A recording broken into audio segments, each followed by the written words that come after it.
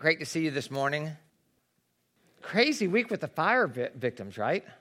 The largest damage, I think, ever in the state, and I think the largest loss of lives ever in the state through a fire. I can't imagine what people are going through. And now it's another hot day, and it's supposed to be a bad weather for fires, like more wind coming. So they need a lot of prayer still. It's interesting that we'll have this happen. It will be the week that I'm preaching on something related. Look at the title, How to Be Joyful No Matter What. And you think, no matter what? Look at what they're going through. How can you be joyful in that situation? I don't think it's an accident that the messages line up with what's happening. Because God says, see what's happening in the world. I'm going to show you how to be joyful no matter what the situation is that you're in. Because sometimes it seems like instead of enjoying life, we're just enduring life. The goal isn't to enjoy it. The goal is just to make it through. But I don't think that that's God's plan. I think God wants you to enjoy life. Sometimes we think things have to be perfect before we can be happy. If I could only change my situation that I'm in, then life would be happy. There's no such thing as a problem-free life. So if you really want to have a real joy, a real happiness, you have to learn to do it within the problems. Because life is either you're coming out of a problem, or you're in a problem, or you're going to go into a problem. Unfortunately, that is life. So if I want to have joy in my life, if I want to have real happiness, I have to be able to find a way to be happy, find a way to have joy in the midst of life, when the circumstances are good or bad. I don't want the circumstances to create whether or not I'm happy or not, whether or not I enjoy life. They say the difference between the word joy and happiness. Joy is something internal. It's based on what's going on the inside. Happiness is external. It's based on what's going around you. So that's why Disneyland could be the happiest place on earth. They wouldn't say it's the most joyous place, because it's more based on what's going on around you that makes you feel happy. It might not have anything to do with what's inside. You might be on turmoil inside, and you go to Disneyland, and in those surroundings, you have a happy time, because it's external, it's not internal. So that tends to be how people describe the difference between joy and happiness. I think God wants you to find happiness. I think God wants you to find joy. But happiness will be determined on the outside. If you get joy on the inside, you can be happy through everything. But if you don't get joy on the inside, then you'll be happy sometimes and not happy the other times. So you really want that. You want to be changed on the inside of your heart. Paul writes to us about how to have this joy in our life. But when you look at his life, when he writes this, he's in miserable circumstances. Like, this is not a time that you would think he would be writing about how to have joy. But it actually is, because if you can't have joy in those hard times, then it's not real joy. So he spent 2 years in prison in Caesarea. They put him on a ship to go to Rome to appear before Nero, the emperor. On the way, the ship is wrecked. Now he's stranded on an island. While stranded on the island, that's bad enough, right? He gets bitten by a poisonous snake. So it's like one thing after another. He has to spend the whole winter there. Then they continue to Rome. When he's there, they put him in prison, and he's waiting there to be executed. And he's going to wait there for 2 years. His crime is saying Jesus is Lord instead of Nero is Lord. That's the crime. That's the crime. Only Nero. He's the only Lord. He's the King of Kings and Lord of Lords. Okay? And the Christians are saying, Jesus is the King of Kings and the Lord of Lords. That's against the law, and it's the death penalty. So he's waiting to go to court. He's going to be executed. So not only is he in prison, but he's in prison with no privacy, because he has one of the royal guards chained to him at all times. So every 4 hours, there's a new guard in there. He's just stuck there. No privacy in prison. It's a hard life. And then he writes in Philippians 1:18, I rejoice, and I will continue to rejoice at a time that it's not normal to feel joy. Certainly not normal to feel happiness. So, he's got a secret that we don't know. There's some reason why he can triumph over his troubles. There's something he's got. How can he delight in his difficulties? How can he stay so happy and positive and joyful in spite of the fact that his life did not go the way he had planned? Don't think that Paul's life is going the way he planned, because he got this dream of, I want to go to Rome, and not as a prisoner. He wanted to go to Rome and really preach the gospel because it was the most influential city in the world. And he felt like he started churches in other places. If he could get to Rome and preach the gospel and speak in the Colosseum or whatever they would do back in those days and get things going in Rome, you reach Rome, you're going to reach the world at that time. In their mindset of what the world was, they didn't know about the new world over here. But that idea, if we reach Rome, we're going to connect with people there. So it was strategic. That was his dream. I want to go there. But let me tell you what, his life did not go the way he planned. Because not only is he not preaching to people like his plan was, he's in prison. He's in Rome. Can you imagine that? It's like you're in Rome. The temptation of your dream. Like, this is where I've always wanted to be, but I'm in prison. God, you've got something mixed up here. How could you not get it right, Lord? Obviously, I'm here. Let me go out and preach. Here's the 4 essentials of why he was joyful in spite of his circumstances, in spite of the fact that life didn't go the way he expected. Number 1, I need a perspective to live from. It's his perspective of life. If you have the wrong perspective of how you view life, you're going to be miserable when bad things come. If you have the right perspective on how you view life, bad things can happen, but it won't change. It won't change your joy. Your problems aren't what's important. It's how you view your problems. Do you see your problems through God's point of view? So your perspective is going to make the difference. If I believe that all things are working together for the good somehow, I can be a problem and have a perspective that I can keep my joy. If I don't believe God's word, so I don't believe it's working for the good, all I can see is the circumstance I'm in, then I'm going to be miserable. Look at what he said, Philippians 1:12. Now I want you to know, brothers, that what has happened to me has really served to advance the gospel. He's saying, you would think being in prison is going to limit the gospel. But I've noticed it didn't work out that way. By me being in prison, it's actually making the good news of Jesus Christ spread faster. We'll get into that in a little bit. But he was able to see what the good was happening there instead of focusing on the bad. Because he could have focused on the bad. He could have focused on the bad because it's bad to be in prison. And I imagine being in prison back in those days was really bad. Like the conditions. I would guess that they would be, really, really bad. So let's see what happens. Here's the next verse. He says, as a result, it has become clear throughout the whole palace guard and to everyone else that I am in chains for Christ. So his dream is to go to Rome, and he goes to Rome. And he's thinking, if I could get to Rome, I could just preach to people and just something great could happen. He gets to Rome, he doesn't get to preach. So he's in prison, so what does he have to do? And I've shared this with you before. He's stuck there, so that's when he's writing the New Testament. So the people there maybe aren't hearing the gospel preached outside those walls, but how many millions and millions of people have come to Christ because of the Bible? He wrote most of the books in the New Testament all while he was in Roman prison. Remember, he's a doer. He's not the type of guy that sits around. He's the type of guy that is on the go, on the go, on the go. God puts him in prison. What can he do? I've got nothing to do. Okay, I guess I'll write.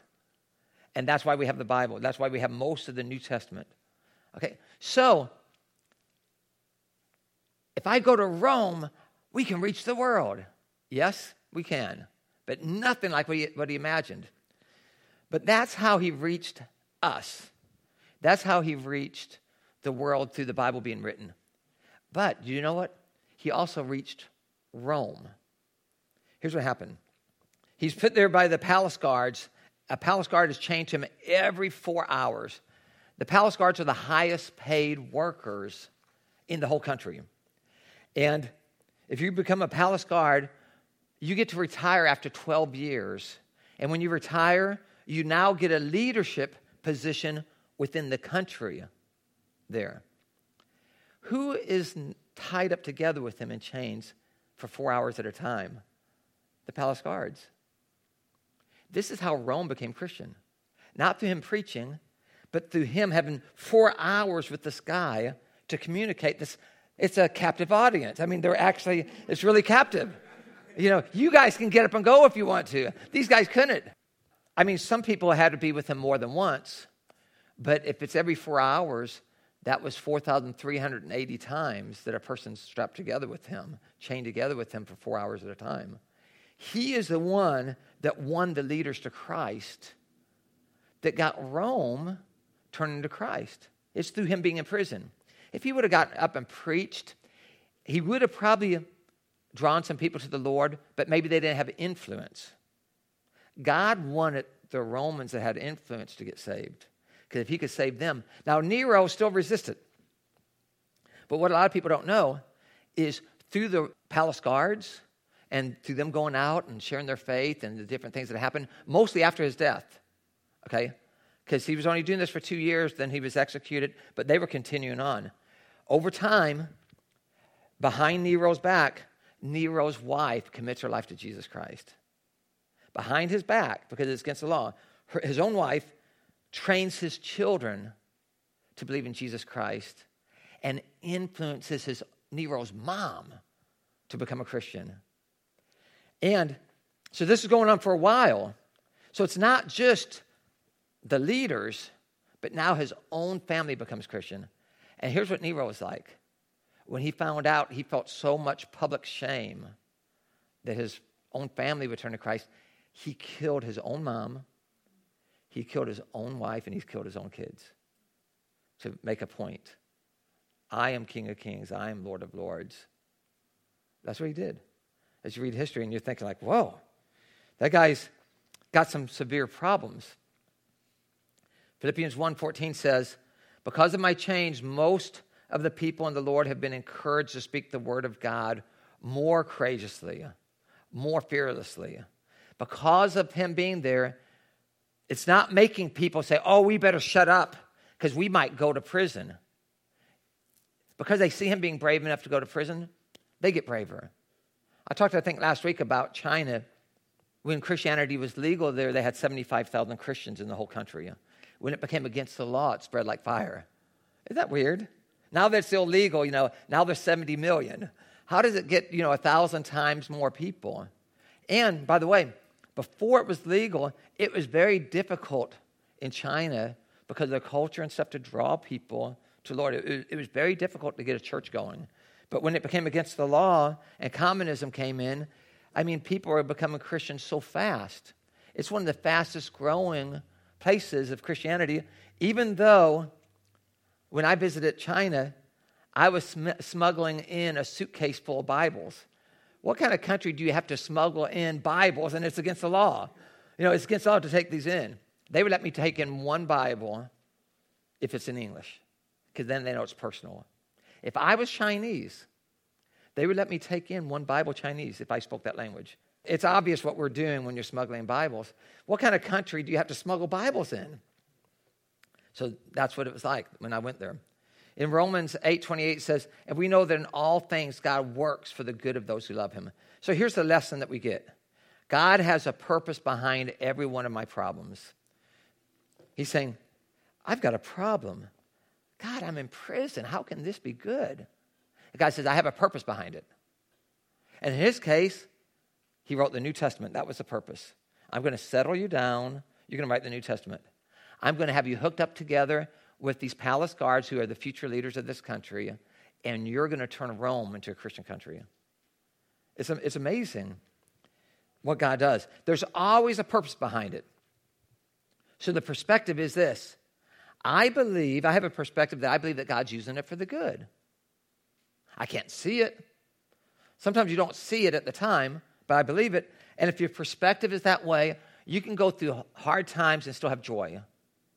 Because you feel good if you feel like God's using it for the good. I don't know how, but I know he's using it for the good. I have my joy. I haven't lost my joy. Number 2, I need a priority to live by. This is another thing that we see that Paul had. I need to know what's really important. I need to be able to tell the difference between what's trivial and what's significant. I can live my life based on problems or by priorities. What's important? If I don't decide what's important, somebody else is going to decide for me. If you don't choose your priorities, you're just going to go after one problem after another, and waste your life away. Look at Philippians 1:15 and 16. Not only am I in prison, but if you want to kick a man while he's down, there are guys out there attacking my ministry. They're jealous, they're envious, rivaling me. Other ministers are criticizing me while I am in prison. If you want to steal someone's joy, probably criticism will do that. He had some religious leaders that was criticizing him. He must be doing something wrong. Why is he in prison? He's not doing the Christian thing the right way. Do you know, if you kind of like do some really interesting, maybe radical, but I'm not talking about weird, but pretty radical things for God, somebody's going to criticize you. Okay? So then you say, okay, I'm going to play it safe and just be my own little Christian and just kind of keep it. Then people are going to criticize you. Well, you're not a real Christian. Why don't you ever talk about it? Why is it your own little thing? If you really cared about God, wouldn't you talk about it? What I'm trying to say is, no matter where you are and how you're living your Christian life, you're going to be criticized by somebody. There's always going to be somebody that criticizes you. Here's the bad news. It tends to be Christians. That just blows my mind. I don't see the unchurched people out there criticizing us so much.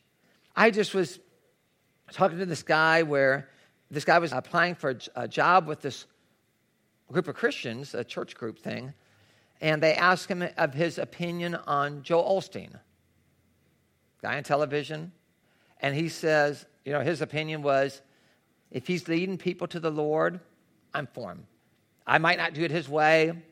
I'm different, but I'm not going to ever criticize anybody that's leading people to God. But the group didn't like Joel Osteen. And they wanted him to flat out say something like, I do not like this guy. And he said, I won't do that. If the guy is trying to tell people about Jesus, I don't want to say anything negative about him. He might not do it the way I would ever do it, but let him be him. I'm not going to go around criticizing what other Christians are doing. And they decided not to hire him. It's crazy. It was Christians. And, these are bad things that happen. Make sure that you are never that type of believer. Don't be the person going around criticizing what other people are doing. Here's what he said. They're criticizing him. He said, but what does it matter? The important thing is that in every way, whether from false motives or true, because he knew that some of their motives were false, Christ is preached, and because of this, I rejoice. He said, they criticize me, but I don't care. If they're still telling people about Jesus, as long as they got the Jesus part correct, that's all that matters. They can criticize me all they want. He had his priorities right. The priority was Jesus. It wasn't about him. It didn't matter what they thought about him. I'm not going to be against you if they're teaching Jesus right. Why would I be against that? They might not like me, but that's okay. Usually, anybody that's successful in life is going to get attacked. Do you notice, I'm just going to say this, the last 3 presidents have been attacked. When you listen to, they all have. It's not just a current one. Before that, Obama was attacked so much. And before him, Bush was attacked so much. But if you think about it, these 3 people somehow became president. Somehow they became president, even though they're the most attacked presidents of all in history. Because we have media now, we have internet now. and people learn to use it to attack. So it doesn't matter if you like the president or not, or if you like the next one or not. They're going to get attacked by so many people. When you're successful, people want to attack you. For somehow, if they can bring you down, it makes them feel like it's lifting them up. Paul wasn't worried about the circumstances. He wasn't worried about the critics. He was worried about, if we can get the message of Jesus out, my life's good. That's his priority. He knew his values. His values weren't about those other things. How many times in marriage have you had little arguments about things and fights, but when you really look at what you're really fighting about, it's just like, if you just look at, people say, well, it's a principle. Doesn't make sense to me. If it's a little problem, it's a little principle. Why even make it an issue? But you look at the things that we get in fights over in marriage, and so many times it's insignificant things. It's not worth fighting over. But if we don't have the right priorities in life, we can make something little big. Something that's not even important, we can make it important. If you know your priorities, you can tell what's big and what's the small stuff. And don't sweat the small stuff. Proverbs 3:6 says, in everything you do, put God first, and he will direct you and crown your efforts with success. So that's it. That's what Paul's doing. I'm putting God first. That's it. That's my priority. You can have joy in life if you put God first. Just put God first. Here's the lesson. Focus on what really counts. Focus on what really counts. I'm having an okay day. I feel happy. And someone cuts me off. And I get so angry at them. Who cares? Why did they cut you off? Who cares? Why are you going to let something so small ruin your day? There's so many things that we'll get upset about it just doesn't matter. Focus on what really counts and you'll be happy. If you focus on these little bitty things, it's going to mess you up. The third thing that Paul did, I need a power to live on. He knew that he needed strength to keep going, especially what he was going through. If you don't have the strength to keep going, of course you lose hope. You give up. You don't want to lose your energy. You don't want to lose your power. You don't want to lose your strength to keep going. You don't want to throw the towel in. I've done all I can, and it's just not good enough. I'm tired, and I just quit. You don't want to quit. Look at Philippians 19-20. I will continue to rejoice, even though we know his situation, for I know that through your prayers and the help given by the Spirit of Jesus Christ, what has happened to me will turn out for my deliverance.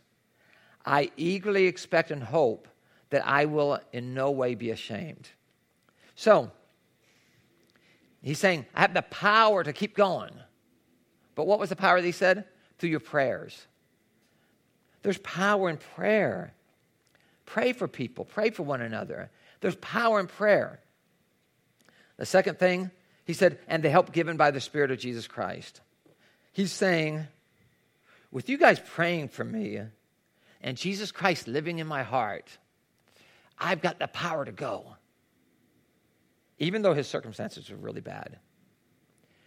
With prayer and having Jesus in your heart, you have the power to keep going. Cornell University did a study of 25,000 POWs from World War II, and they found out people can handle a lot of stress. People can handle a lot of pressure. People can go through a lot of stuff. But what they found out is the person gives up once they lose hope. Once they lose hope, that's when they give up. But they saw people go through some tremendous, horrible situations as prisoners of war. But for some reason, they still had hope. They made it through. And, some of them went through some psychological problems for a little while. But they've become successful businessmen and husbands. And they made it through. And they've done great. Senator McCain, no matter what your politics are, he has an amazing story of the suffering he went through as a POW, and he becomes the senator of Arizona, right? And no matter what your politics are, you admire someone that can go through all of that suffering and still come out ahead because he had hope. When people have hope, they have a way to make it through the worst times and even come out a winner. Not like I survived, but I'm a loser the rest of my life. He even came out a winner. Look at Philippians 4:13. I have the strength to face all conditions by the power that Christ gives me. With Jesus in me, I can't lose. I have the power to do it because God's in my life. God's in me. So we need a power. Here's what the lesson is. With God's power, nothing can devastate me. That's the lesson. With God's power, I can make it through. Nothing can stop me with God. So, if I'm going to make it in life and keep my joy, I need a perspective to live from. The way I see things, do I see it from God's point of view? I need that. I need a priority to live by. Is God number one? He's my priority. And if I'm going to keep my joy, I need a power to live on. I need Jesus Christ in my life. I'm not going to have that power knowing about religion. I'm not. I need Jesus in me. You know, God, I'm giving you my life. The Bible says the Holy Spirit comes in you. Jesus comes in you. The fourth thing I need is a purpose to live for. We see that Paul had this. This is the fourth reason why you can see that he had joy no matter what. He's old. He's tired. He's been in prison for 4 years. He's actually ready to go home. He's ready to die. He's prepared for it. He's lost his friends, his ministry, his freedom. We say he lost his ministry, but he kept ministering to those guards, so maybe not. He lost his privacy. His old ministry he lost. He just started a new ministry. But he lost all these things, but they still never took away his purpose for living. So you can lose a lot of stuff, but if you have a purpose to live, you keep living. If you have no purpose to live, you wouldn't just crawl in a hole and die.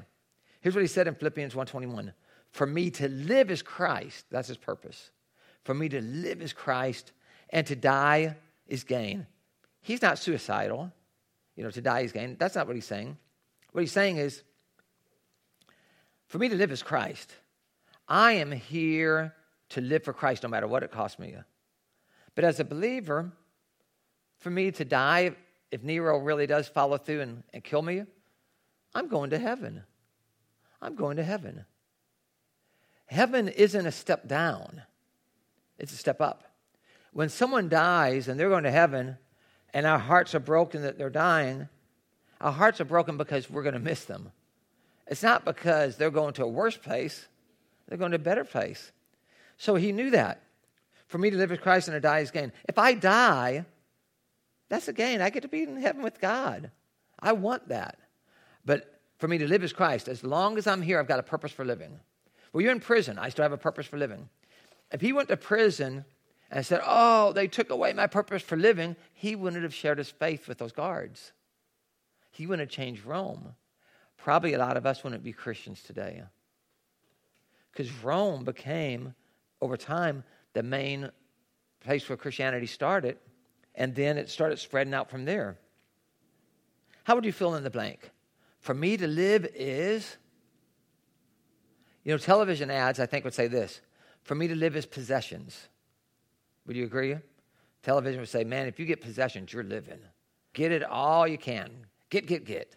Buy things you don't need with money you don't have to impress people you don't even like. You know, go for it.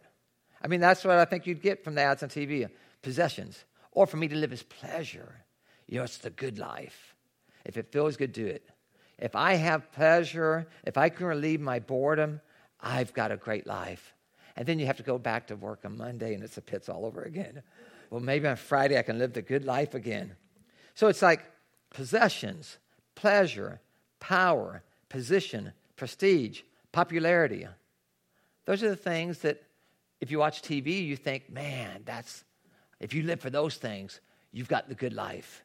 You're going to be happy. Dress for success. Dress to impress. Image is everything. I think for teenagers, it's popularity. They'll do anything to fit in, even lower their standards in order to fit in because they want popularity so much. You could be the most popular person in your school. You graduate, You go back 2 years later, and nobody in the school even knows who you are. You become hero to zero like that. You think it's so important when you're in high school. You go back 2 years later, and they don't even care who you are. It's not that they don't even know. They don't know, and they don't care. The problem with possessions and pleasure and power and these things, they don't last. They're only in the moment. It's nothing that's going to really give you a significant life. Otherwise, the people with the most pleasure would be the happiest people. They're not. They're not. The people that have the more things would be the happiest. There's a higher suicide rate in affluent homes than the opposite. So apparently, affluence doesn't make you a happier person. Paul had a long-term goal. He looked at things in light of eternity. Look at Philippians 3:13 and 14. Forgetting what is behind and straining toward what is ahead, I press on toward the goal to win the prize for which God has called me heavenward in Christ Jesus. He wasn't just living for the here and now. He was living for an eternal future. And by doing that, when the here and now is going bad sometimes, you can still have your joy. Because okay, we lost the house. It's only a house. In light of eternity, it's no big deal. And you just keep going. But if you don't know the Lord, you lose a house and you don't know about eternity, this is your life, this is all you have, and you're devastated. People get ruined just because their perspective's off. They don't have the right priorities. They don't understand what life's really all about. And they spend their whole life working up that ladder of success, working up that ladder of success, working up that ladder of success, just to find it on the wrong wall. I said, I spent my whole life to get here, and this is what it is. I'm not even in the right place. But people don't know. And they ruin their lives trying to do the right thing, trying to do the good thing, trying to please what their parents told them to do, what their teachers told them to do, that this is where you're going to be. Can you imagine how horrible that is? To work your whole life just to find out that it's not satisfying, that that's not what life is really all about.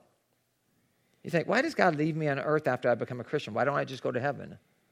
He has you here so that you can influence other people and that you can encourage other people. Influence and encourage. What does that mean? For me to live is Christ. That's what it means. For me to live is Christ. That's a purpose to live for. Here's the lesson. The secret of joy, and I know this is very old, so you've probably heard this like back 30 years ago, but it's still true. The secret of joy is Jesus first, others second, yourself third. Because Jesus, others, yourself is spells the word joy.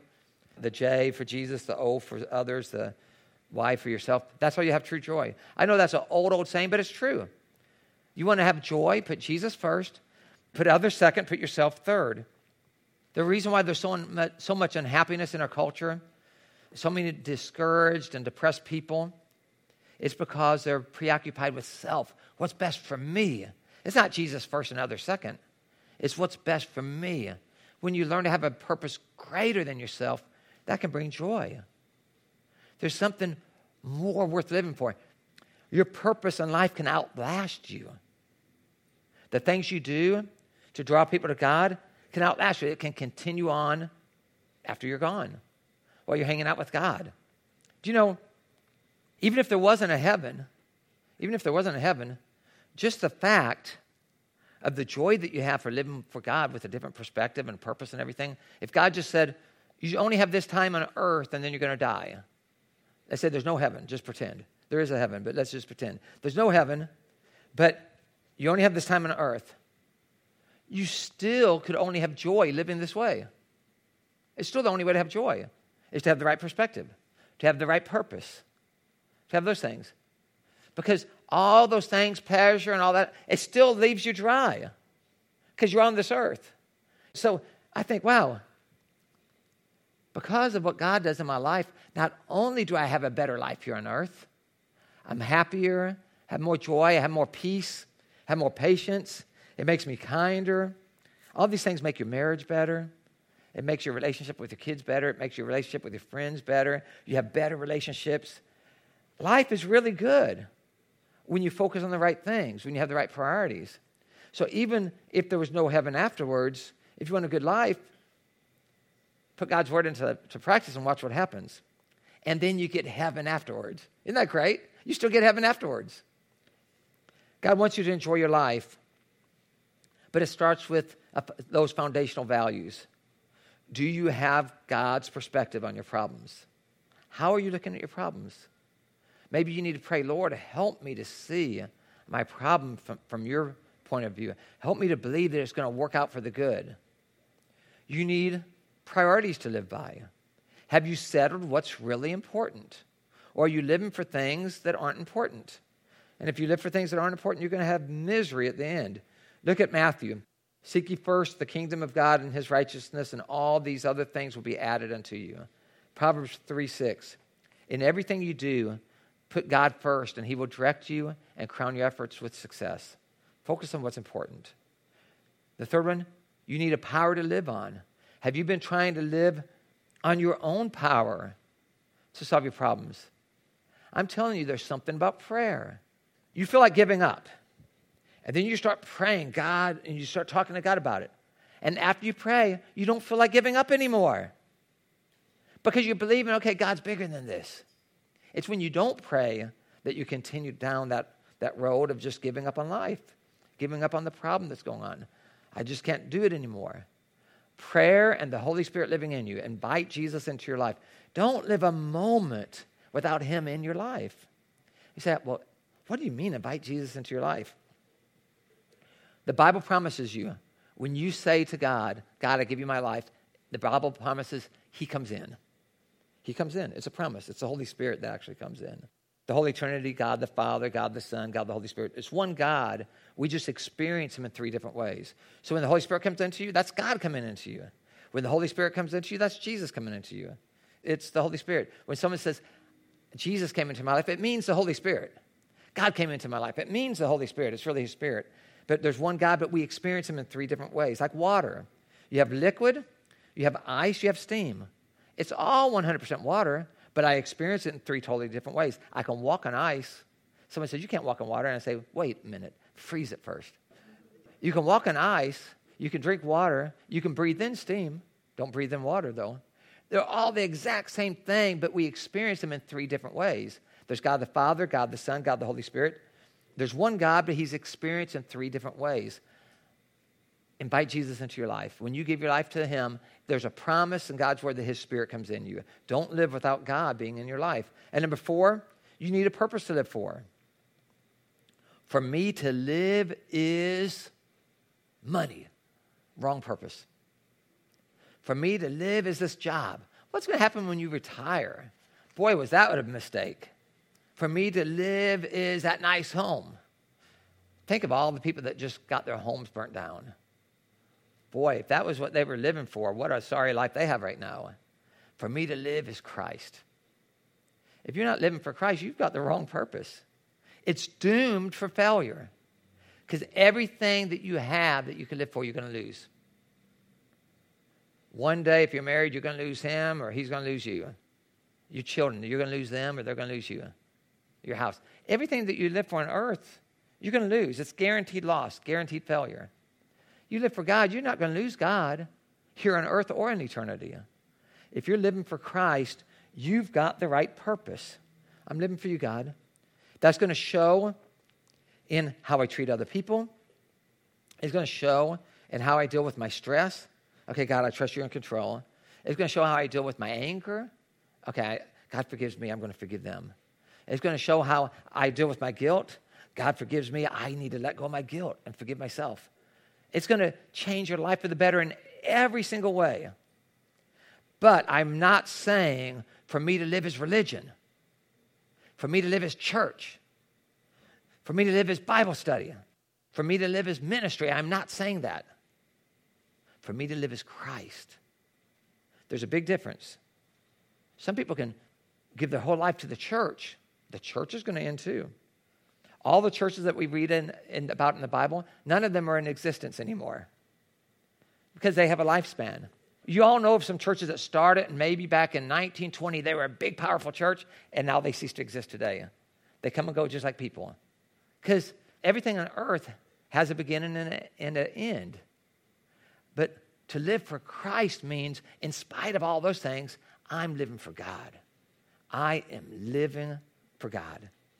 With that, let's pray. Lord, we know that we need a perspective to live from. So, Lord, we're asking you to help us to see things through your eyes. Lord, that's our perspective, so that we can see that things are working for the good, even when it doesn't feel like it. Lord, we need a priority to live by. Lord, we want to keep our priorities right, to make sure that we're putting you first, our family, keeping things in order, not fussing and fighting over little things that just don't matter. And Lord, I need a power to live on, and that power comes from you being in me. Lord, with you in me, I can do all things through you when you strengthen me. And Lord, I need a purpose to live for. And God, I'm living for you. I'm telling you, I'm yours. It's in Jesus' name that we pray. Amen.